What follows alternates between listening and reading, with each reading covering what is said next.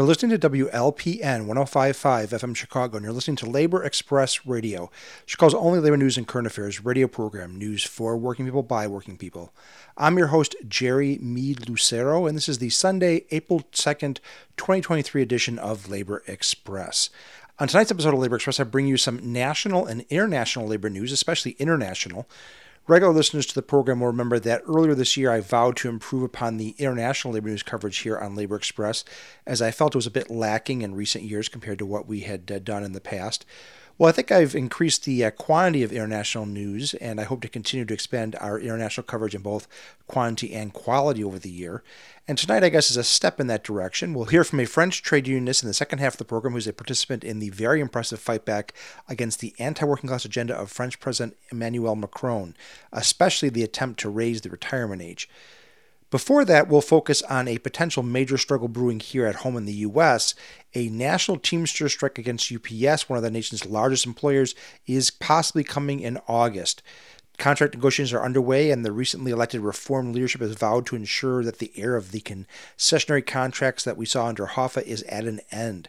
They vow to put up a fight and are starting to organize the ground troops to ensure that that fight will be a success. We'll hear from a UPS employee from Southern California about these efforts.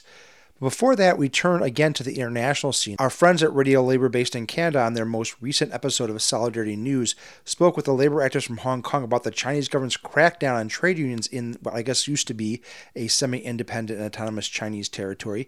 Here is Mark Belanger to explain the situation. This is Solidarity News on Radio Labor. This is a Radio Labor report recorded on Thursday, March 30th, 2023. I'm Mark Belanger. In 2020, China forced Hong Kong's government to adopt an anti-union national security law, which has resulted in the arrest of unionists and the collapse of the legitimate labor federation in the territory, the Hong Kong Confederation of Trade Unions. The HKCTU's General Secretary is still in prison. This leaves Beijing's puppet labor organization, the Hong Kong Federation of Trade Unions, in power. I talked to Christopher Su Tat Mung about the situation in Hong Kong. Mr. Mung is the executive director of the Hong Kong Labor Rights Monitor. I reached him in London, where he is in exile. I asked Mr. Mung what happened to Hong Kong's labor centrals since the law was implemented. After the introduction of national security law, the Hong Kong Confederation of Trade Unions, HKCTU, as the only democratic and independent labor center, became one of the main targets of political suppression. HKCTU was criticized intensively by the state-owned newspaper as being anti-China force, committing into collusion with foreign force, and conspiracy of color revolution. The affiliation and cooperation with the Overseas Workers' Organization were investigated by the National Security Police. Some core members of HKCTU were even interviewed by the Chinese government agents. They were asked to resign from their posts or to disclose the internal information of the organization, including financial source and links with outside groups. Under the intensive political pressure, the Confederation was forced to pass the resolution of disbandment in October 2021. How many trade unionists have been arrested, and who is the latest union leader to be charged? Until today, at least 11 trade unionists were arrested under the introduction of national security law. Among those people being arrested, the former General Secretary of Hong Kong CTU, Lee Chek-yen, was sentenced 20 months for the charge of unauthorized assembly. Although he has finished the sentence, he's still being remanded in jail, waiting for the trial of inciting subversion of state power. The former chairperson of HKCTU, Carol Ng, and the former chairperson of the Hospital Workers Union, Winnie Yu, both of them are facing the charge of subversion of state power in the case of primary election. Last month, Elizabeth Tan, the wife of Lee Chek-yen and the General Secretary of International Domestic Workers Federation, was also arrested under the charge of collusion with foreign force when she was visiting her husband in prison. the political suppression and intimidation against the union leaders have been continuing with no end in sight. Are unionists in Hong Kong fighting back against the suppression, and if so, how? Under the political threat, it is very hard for the trade unionists to voice out against the political suppression. They could not organize any demonstration to raise their political demands as they did before. However, the workers' movement, with the Hong Kong people together, do not give up their beliefs in freedom and democracy. After the disbandment of HKCTU, a number of former affiliated trade unions managed to survive. They are back to the workplace they represent and maintain the day-to-day contact with their members.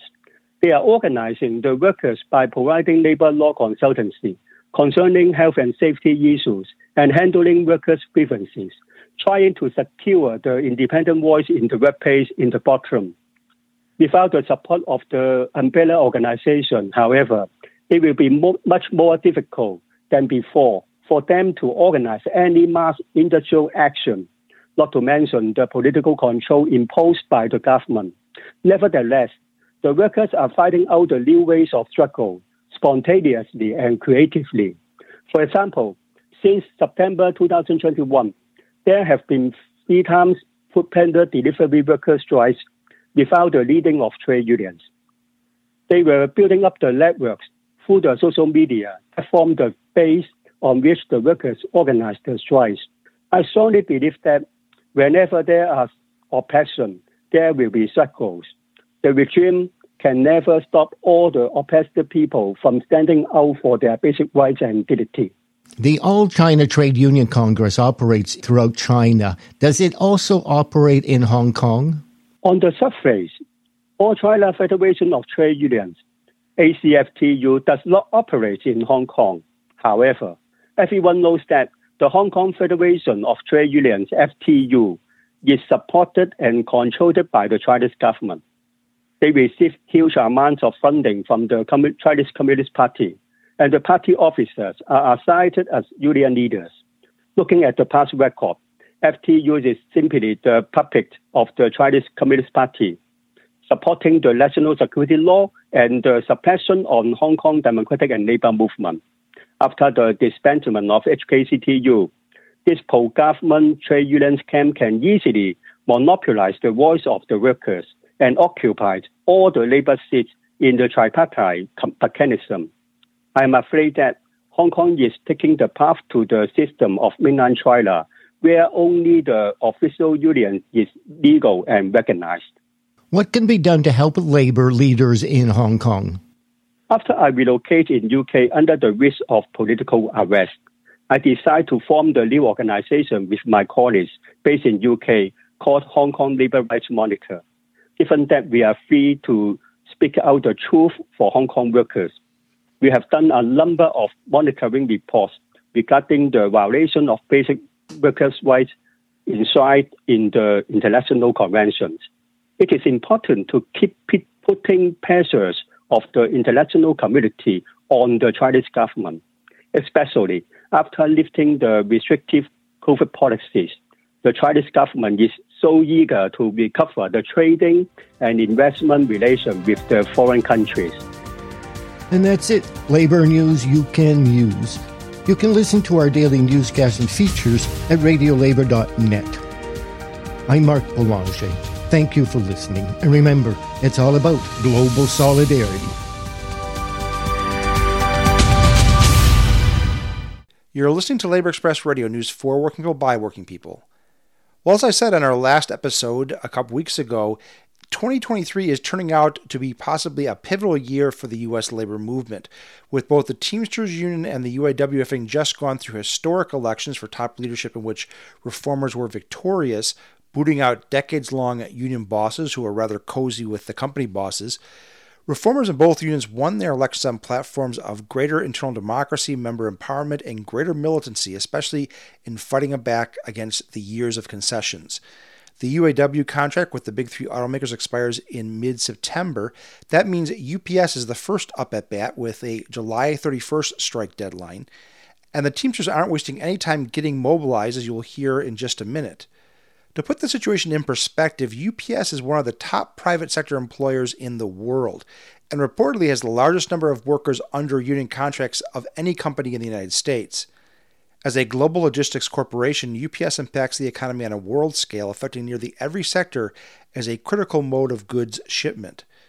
The auto sector is not quite what it used to be. In its heyday in the 50s to the 70s, auto was even more significant, arguably, than UPS is today.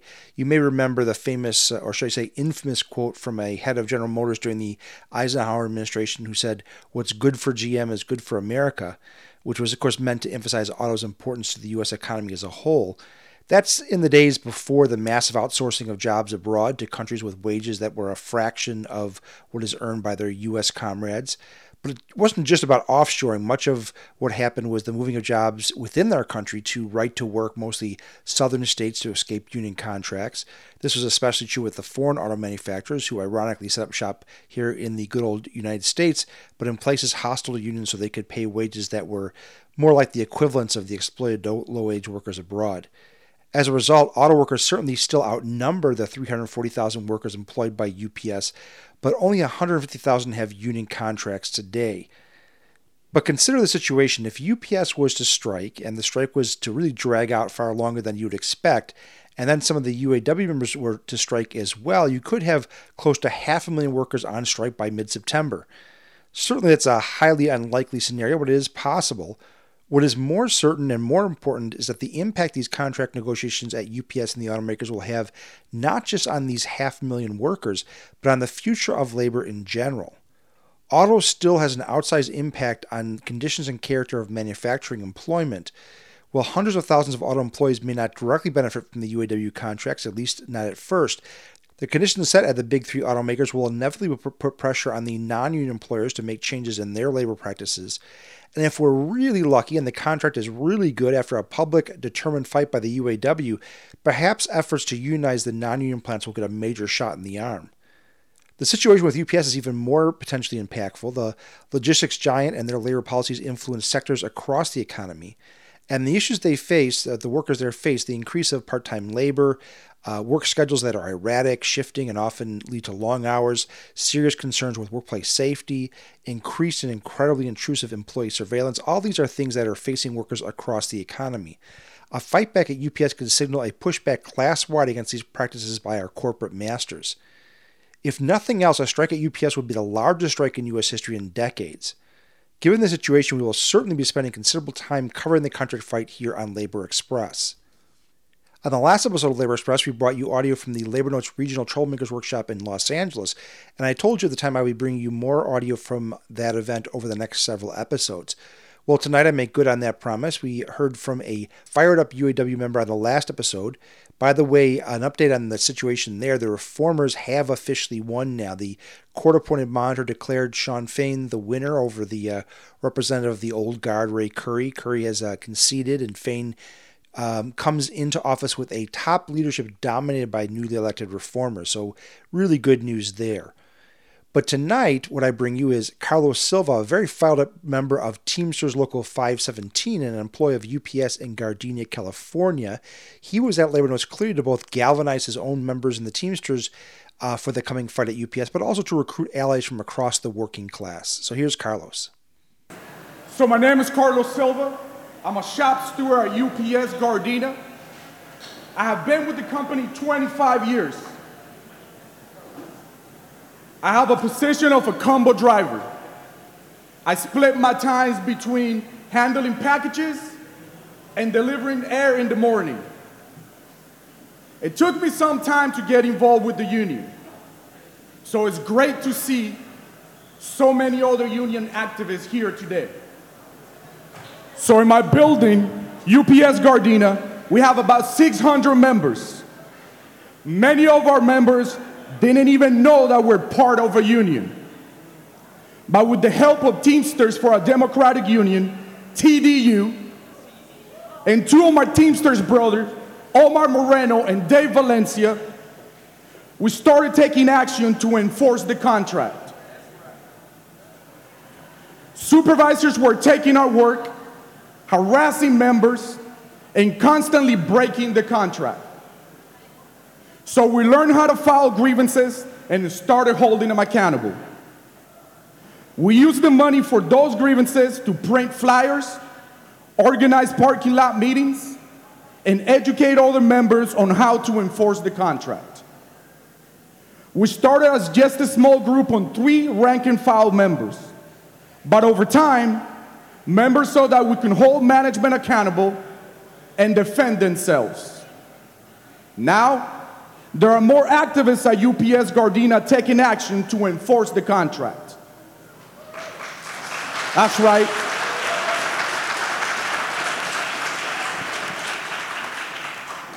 Hundreds of members have been involved in organizing, even if it's just signing a petition or coming to a parking lot meeting.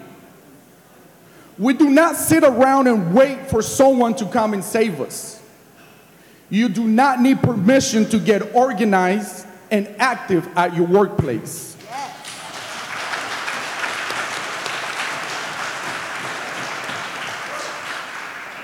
You need to put your boots on tight and walk the walk.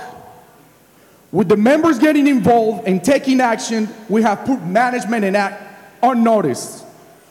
We have run multiple demands. Most importantly, we have created unity in our building. Now, all across the country, UPS Teamsters are doing the same thing.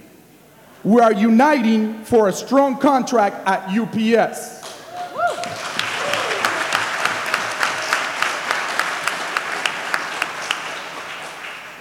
So what are we fighting for? For most of my time that I have worked at UPS, we have been losing to the company when it comes to contract time. In 2018, the majority of members voted no on the contract. We voted no because of concessions like a 2-tier system and low wages for part-timers. Yeah. Our leadership did not have our back, so they forced the deal through. In 2021, we had a chance to elect new Teamster leadership. So we voted out the half a sellout regime and the officials who were afraid to stand with the members.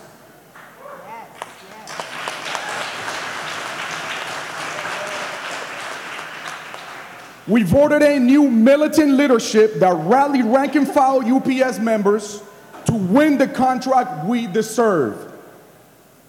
Right now, our brothers and sisters in the United Auto Workers are doing the same thing.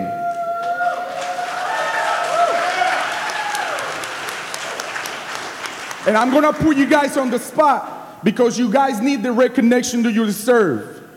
I wanna congratulate you guys for the soon-to-be official victory, because it is a victory.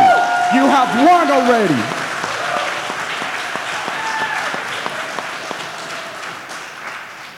With Sean O'Brien and Fred Zuckerman at the head of the Teamsters, UPS members are getting involved in our union like never before.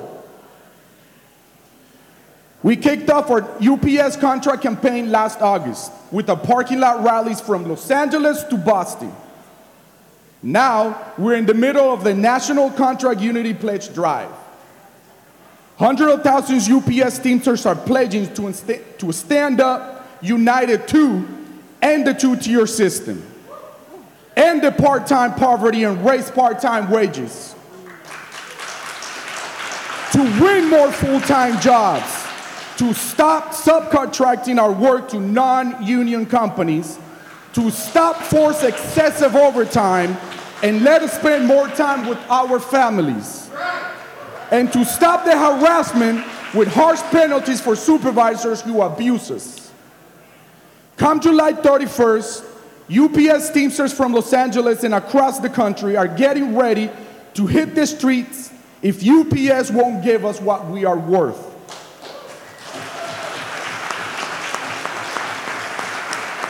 We are going to make UPS deliver.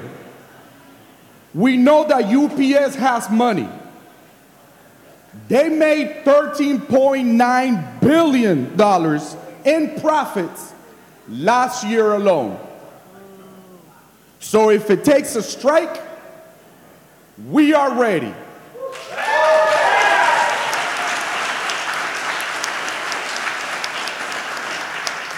Why it matters? UPS contracts the largest private sector union contract in the United States. There are more than 350,000 UPS brothers and sisters.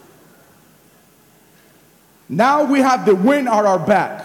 We have new militant leadership, an organized rank and file, a strong contract campaign, and public support for unions like never before. But this contract is about more than UPS Teamsters. Our contract fight is about a choice for the labor movement and for America.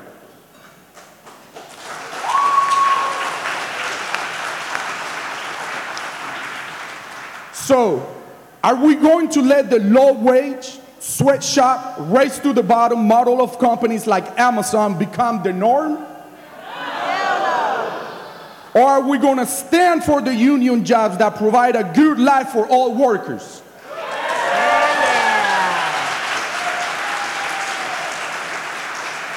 Are we going to let our workplaces be divided by the two-tier system that sells out the young and the unborn? Or are we going to stand united and raise everyone up? Are we going to let our unions decline? Or are we going to organize and win a strong contract that inspires non-union workers to join our movement?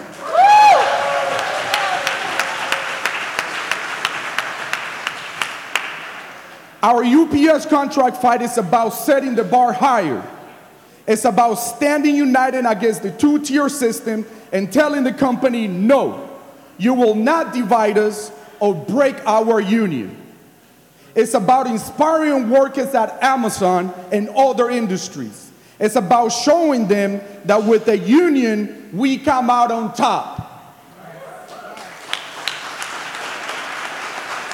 Our fight is about issues that affect millions of workers, like excessive overtime, part-time poverty, two-tier system, safety, and on-the-job harassment.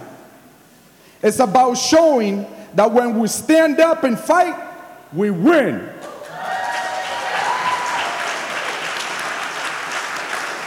We are all in this fight together. So now, how can you support us? A strong contract at UPS delivered by a united and militant rank and file is a victory for all of us. We are now close to mid-March. Our contract expires on July 31st. There is still much to do between now and then. I do know we are putting UPS on notice and taking our fight into the public. I want to get you participation. So by show of hands, how many of you have been on a strike or might be on strike soon? That's right. Wow. Yes. UPS Teamsters do not cross picket lines.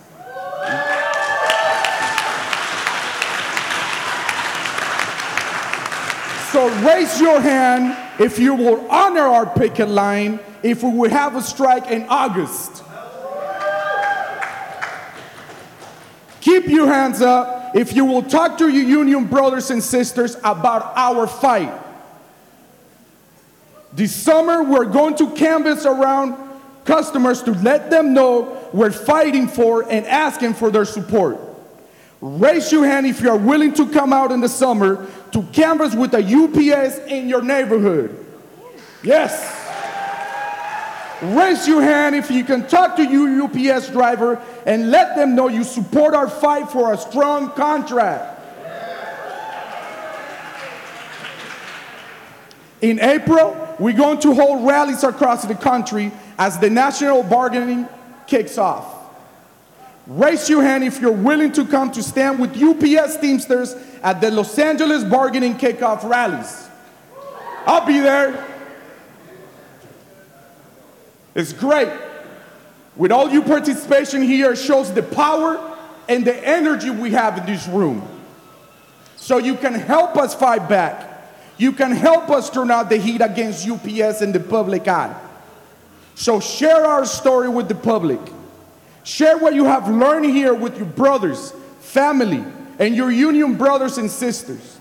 use social media to spread the story of our fight. The Labor Notes Conference is about rank and file members supporting each other across the country. That's what needs to be done to win a strong UPS contract and to give our unions a future. United, we win. Thank you.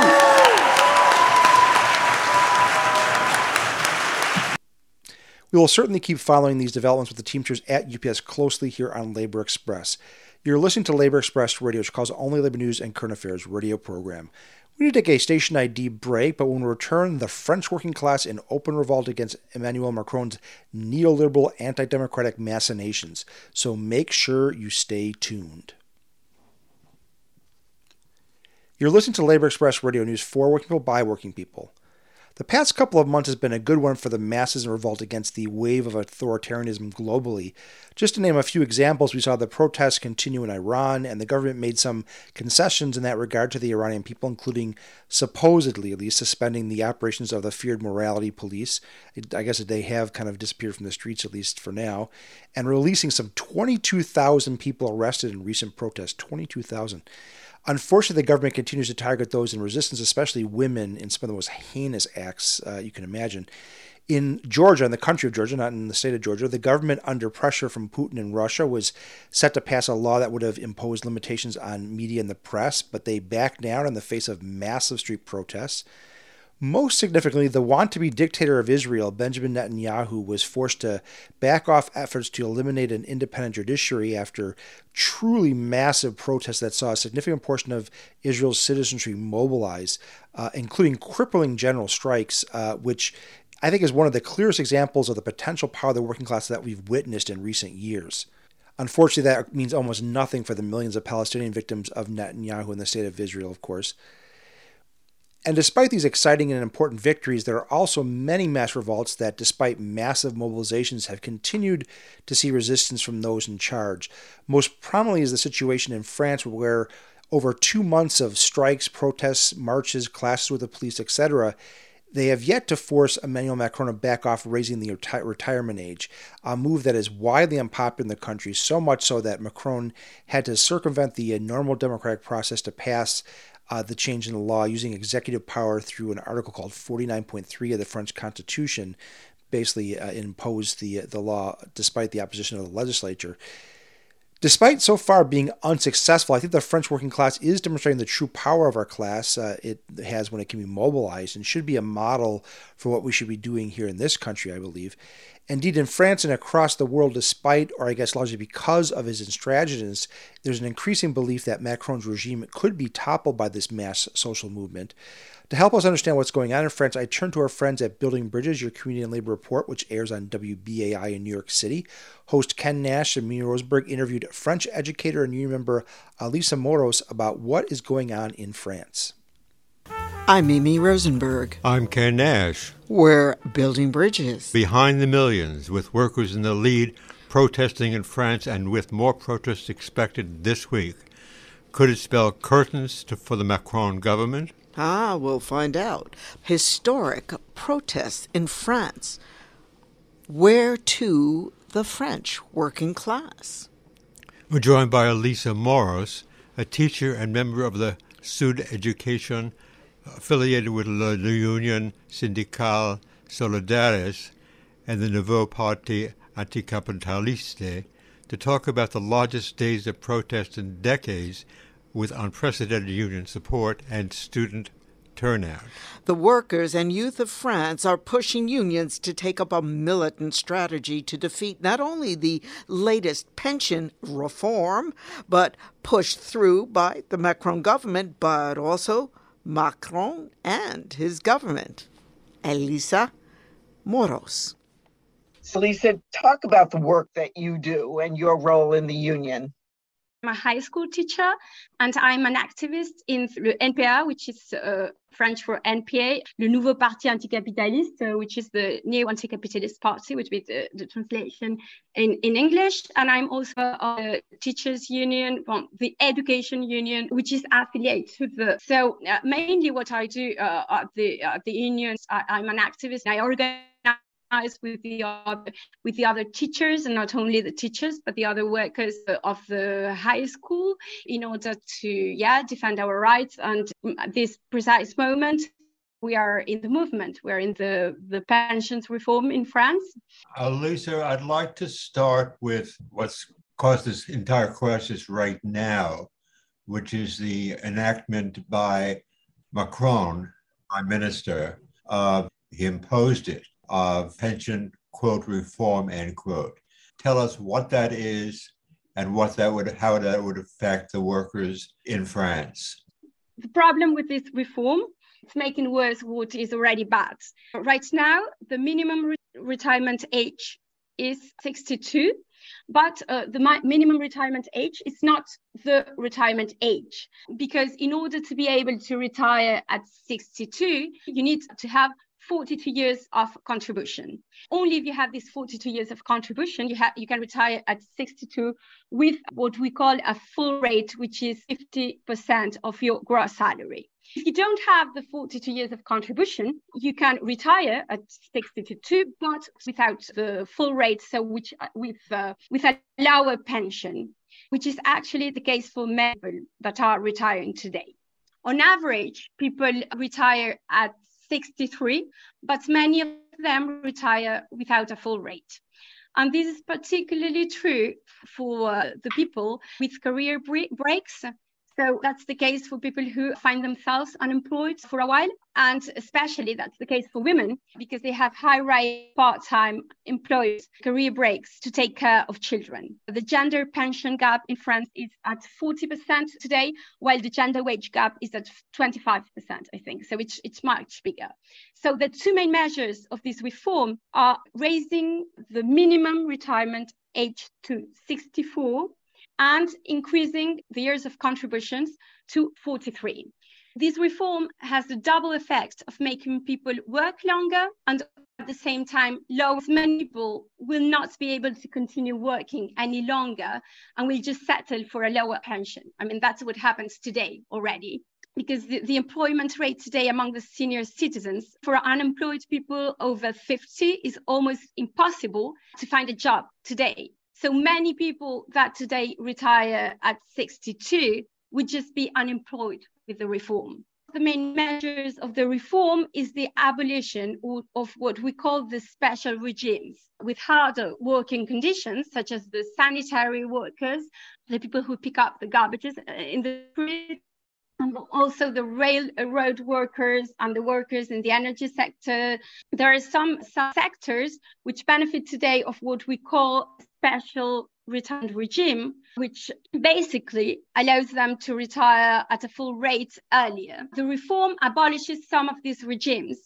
It abolishes the regime of the railroad workers, sanitary workers, or the workers in the energy sector, but it maintains very special regimes. It maintains, for example, the special regimes and the special regimes of the Senate. To sum it up, reforms after 6 years of Macron in power, with systematic attacks to unions, to workers, to the unemployed, to immigrants, to women, to the young, to the elderly.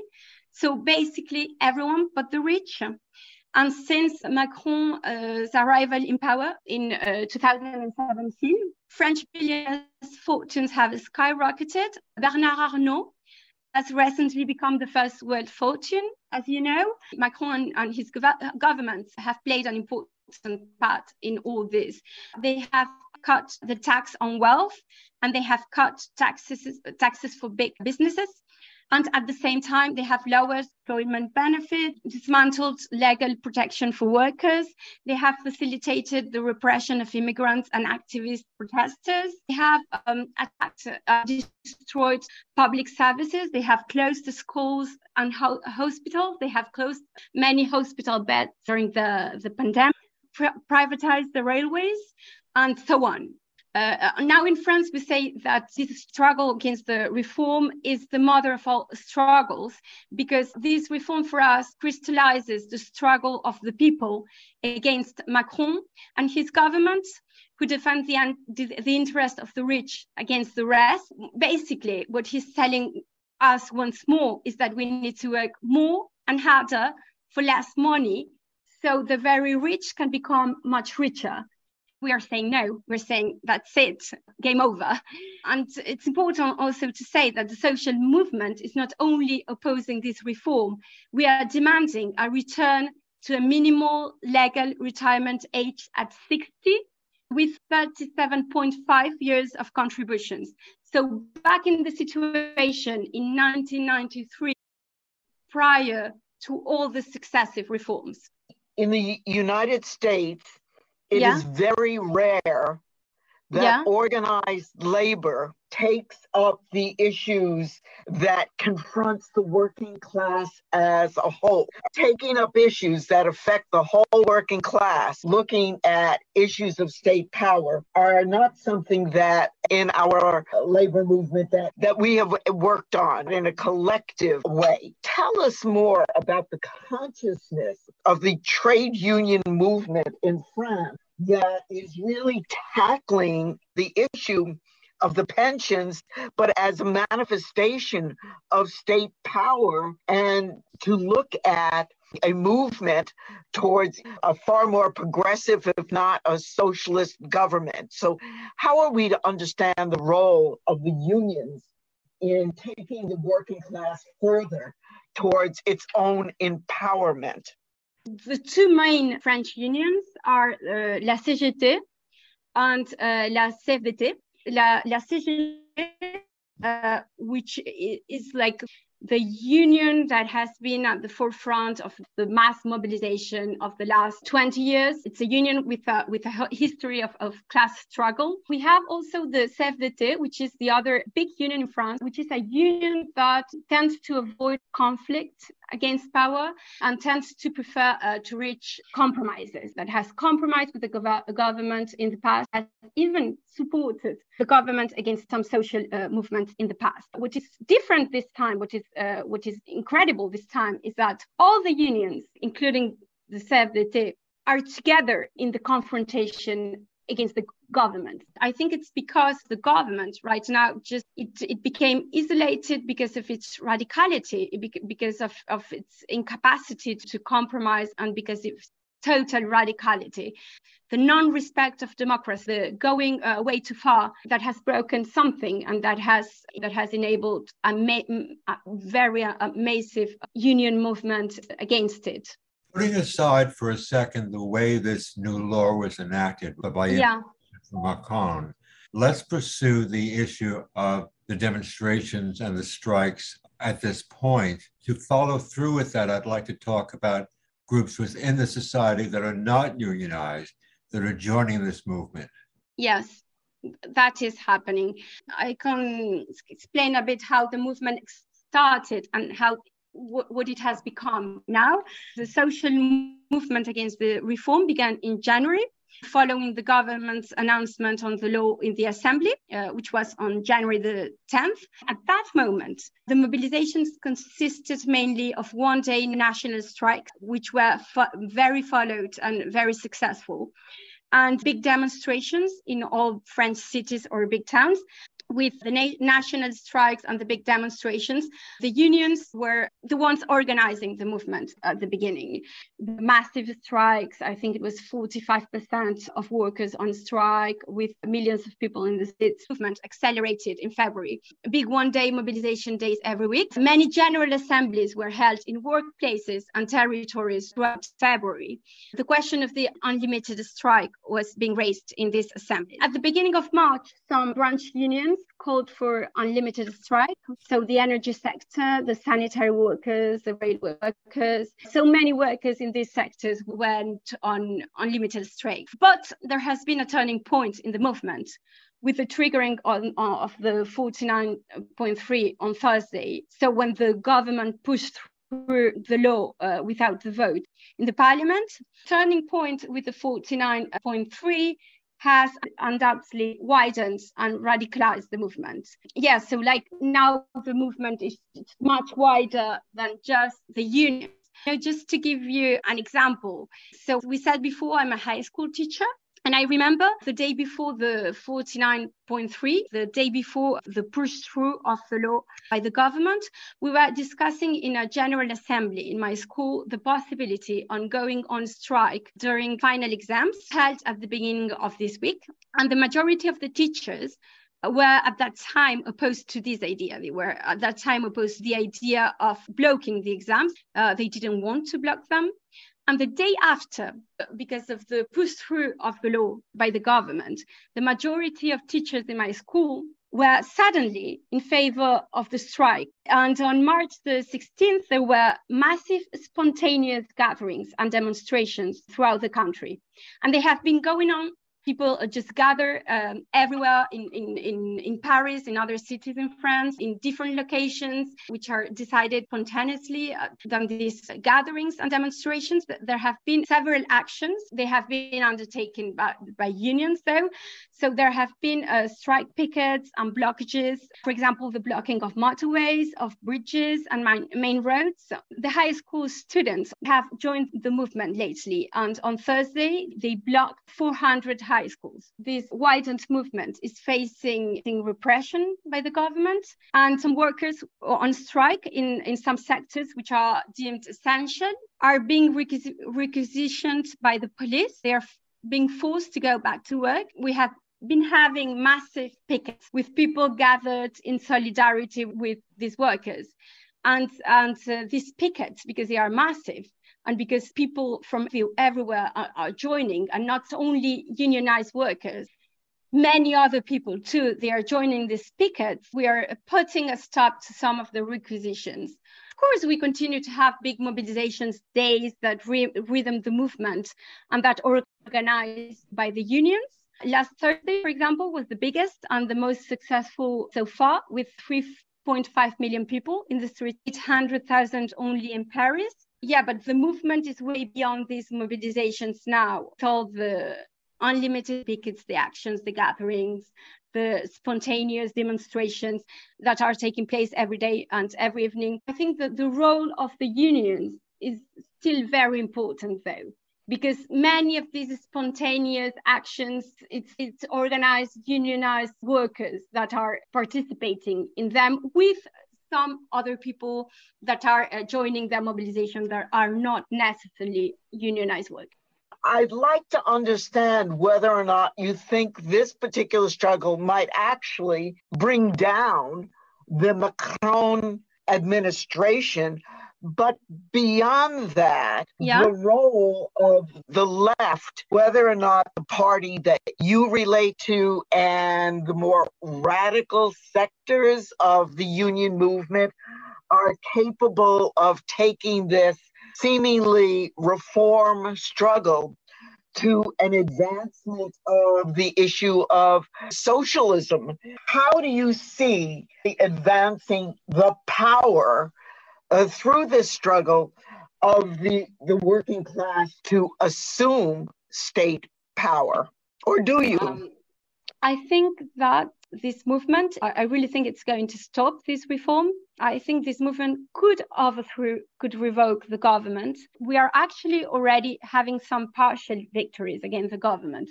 They were preparing an immigration law, a law against immigrants, basically a law that facilitates the deportation of undocumented immigrants. They were preparing this law and they had to postpone it because they realized that they don't have the power in order to impose it, like they just did with this law. Even though the pensions law went through, they pushed it through the assemblies. The mobilization is going on, it's getting wider, bigger, and more important. So I think we're going to win this battle. I think it's rather in the long path of proposing an alternative. What is important is on the one hand, so we have the unions that are organizing the movement, that is now beyond the unions themselves, even though the unions play a very important role in it. the parliamentary left, who also plays an important part in boycotting this reform because they refuse to play the game in the assembly. They try to really boycott this reform. So I think for now, what we can expect that the parliamentary left capitalize this possible victory against the reform. We could have the left in power in France, but it wouldn't be a socialist left. Yet it would be a more social democracy left, which would be much better of what we have now after many years of neoliberalism. That would be a great progress towards the destruction of capitalism. Police indicated that one of the accomplishments of the struggle was to rescind vile anti-immigrant legislation that was pending. And I was interested in how the two issues became linked and to what extent there is a greater consciousness to the essentiality of a working class that encompasses the issues around race and the issues of the immigrant populations and support for them. It's really one of the difficult issues in the left in France today. It's to manage to prioritize, to make the fight against racism a priority in the left, which is not a priority right now. But in the last years, the anti-racist sectors of the left, the people of color in France that are organized, that have their own organizations, have imposed the necessity of the fight against racism. We have had some important social movements against racism in France in the last years. What is really important in this mobilization is that the people of color, the workers of color, which are targeted and which are the first affected by the reform, are present in the mobilization. There are many of the main sectors that are mobilized against the reform. For example, the sanitary workers, many of them are workers of color. So they are present in this mobilization, and it's anti-racist left, which mobilizes every time against immigration laws, such as the one that passed in 2018. I fear that if they wanted to pass this immigration law, they could do it anyway, because in these times, the left might tend to make a priority the law against the struggle against the reform will be the priority. And I think it's important that we make a priority as well of the fight of the struggle against immigration laws. The actual movement with many people of color in it, their left-wing and anti-capitalist demands can maybe and should put the fight against racism at the center of it. How do you understand the incredible upswell and continuation of protest, this issue of the pensions as the essential trigger to bring millions into action? And where do you see this struggle going now? For me, it was a bit unexpected. And why this particular movement just was so successful? I think it's because of an accumulation of things, you know. I think it's because it's after 6 years of Macronism. It's because it's the last straw. It's because it's just too much.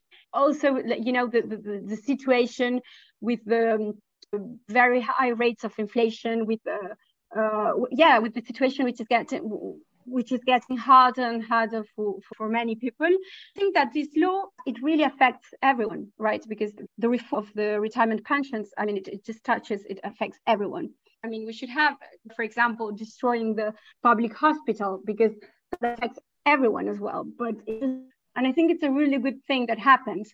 And I think that it's really important, though, indeed, that we work in it, like the people, you know, those of us who are active, who are mobilized in this movement. It's very important that we continue to make sure that this movement, which is, of course, an left-wing and anti-capitalist movement against the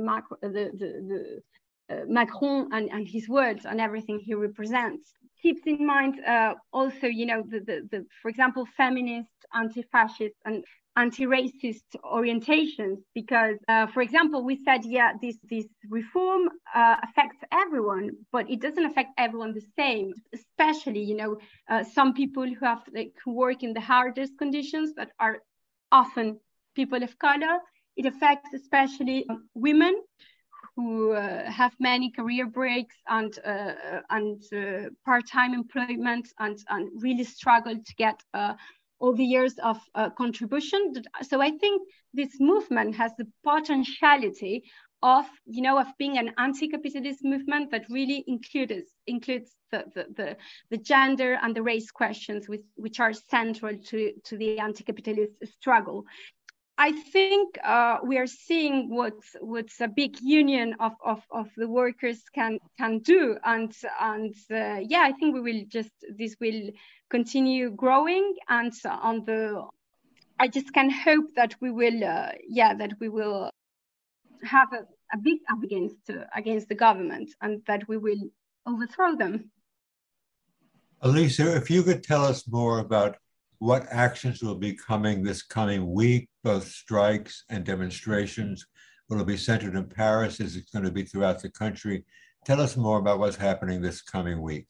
So our next big mobilization day will be on Tuesday. We will have again a national or general strike, and we will have again big demonstrations in the streets of every city, every important city in France. Big mobilization day, which we have now, we have 1 or 2 per week. But at the same time, the different branch unions and the different sectors are organizing, holding general assemblies, and they are deciding of local actions, of local picket, of branch or sectors strikes. And at the same time, every evening, we have spontaneous gatherings and demonstrations that are taking place in Paris, but also in the other French cities. And in different sectors, we are trying to work towards unlimited strike, which is, there are some sectors that are already on unlimited strike. So the sanitary workers, the railroad workers, the workers of the energy sector, many of them are already on unlimited strike. And the next step we would like to succeed is to widen this unlimited strike to other sectors.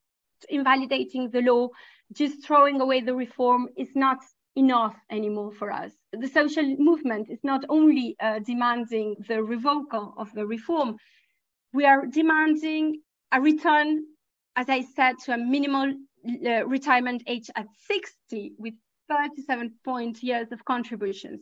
So back to 1993, which is a long time ago. One, I'm most interested, since you are a teacher, in the thoughts and activities and involvement of the young people that you teach. As a teacher, we work with young people, who are not very active at the beginning of the movement, the timing was maybe not the best for them because they have their final exams in March. The timing was not great for them in order to organize. At the beginning of this week, they had their final exam, and since they have massively joined the movement, because on Thursday we had 400 high schools. There were a lot of high school blocks in Paris, and it was massive. I mean, many of the students joined these blockings. Some of the young people activists were present and were active from the beginning of the movement, but the movement is getting wider among the young too. Maybe one of the main issues for the young that they articulate, one of their main preoccupations right now is the climate struggle, which is a struggle very connected to the struggle against capitalism, productivism. So I think it's one of the main concerns of the young activists, the ones that are in high school today. They tend to articulate the issue of the struggle against the reform with the issue to the struggle against climate change. As we conclude, whether there are particular things that you would like to leave us with. as we send our solidarity from the working class here to our comrades in France. I want you to thank you for your support. Thank you for having me here and for supporting the struggle of the French workers today. A struggle that I hope will continue widening, maybe spreading beyond France. That would be great. So we could support the other workers in struggle too. You've been listening to Elisa Moros, teacher, member of the Sud Education, affiliated with La Unión Sindical Solidaris and the Nueva Parte Anticapitaliste in France. Thank you to Ken Nash and Mimi Rosenberg of Building Bridges for making that audio available to us here at Labor Express. You can find out more about Building Bridges at a link up at laborexpress.org. Of course, you can find out more about all kinds of things related to our program here by going to laborexpress.org. One last thing before we go. On our last episode, I included a speech by UTLA, that's United Teachers of Los Angeles, Secretary-Treasurer Arlene Ainoa. The 3-day strike that we discussed, or that was discussed in that speech, did happen, and it turns out it was successful. After months of the school district's stonewalling, forcing members of SEIU Local 99 to work on an expired contract, the 3-day strike led the school district to agree to a tentative agreement with the union representing the education staff and not represented by UTLA. So this is like support staff, basically, of different types in the schools. The tentative agreement includes a 30% raise and full health care benefits for a wider class of workers, among other things. So another example of people's power in action winning the goods. Definitely a very exciting development there. We'll see what happens with UTLA later this year. So, well, that's all for tonight's program. Labor Express is a nonprofit 501c3 member of IBEW Local 1220. The expressed on Labor Express are those of its producers, not necessarily those of IBEW. Labor Express is a production of the Committee for Labor Action in Chicago, the world capital of the labor movement. Labor Express is a proud member of the Labor Radio Podcast Network, Working People's Voices, broadcasting worldwide 24 hours a day. Find out more at laborradionetwork.org. The song our theme is called Worker Songs, written by Ed Pickford and recorded by the Dropkick Murphys. Tune in every Sunday at 8 p.m. or Monday at 11 a.m. on 105.5 FM or lumpenradio.com for more Labor Express.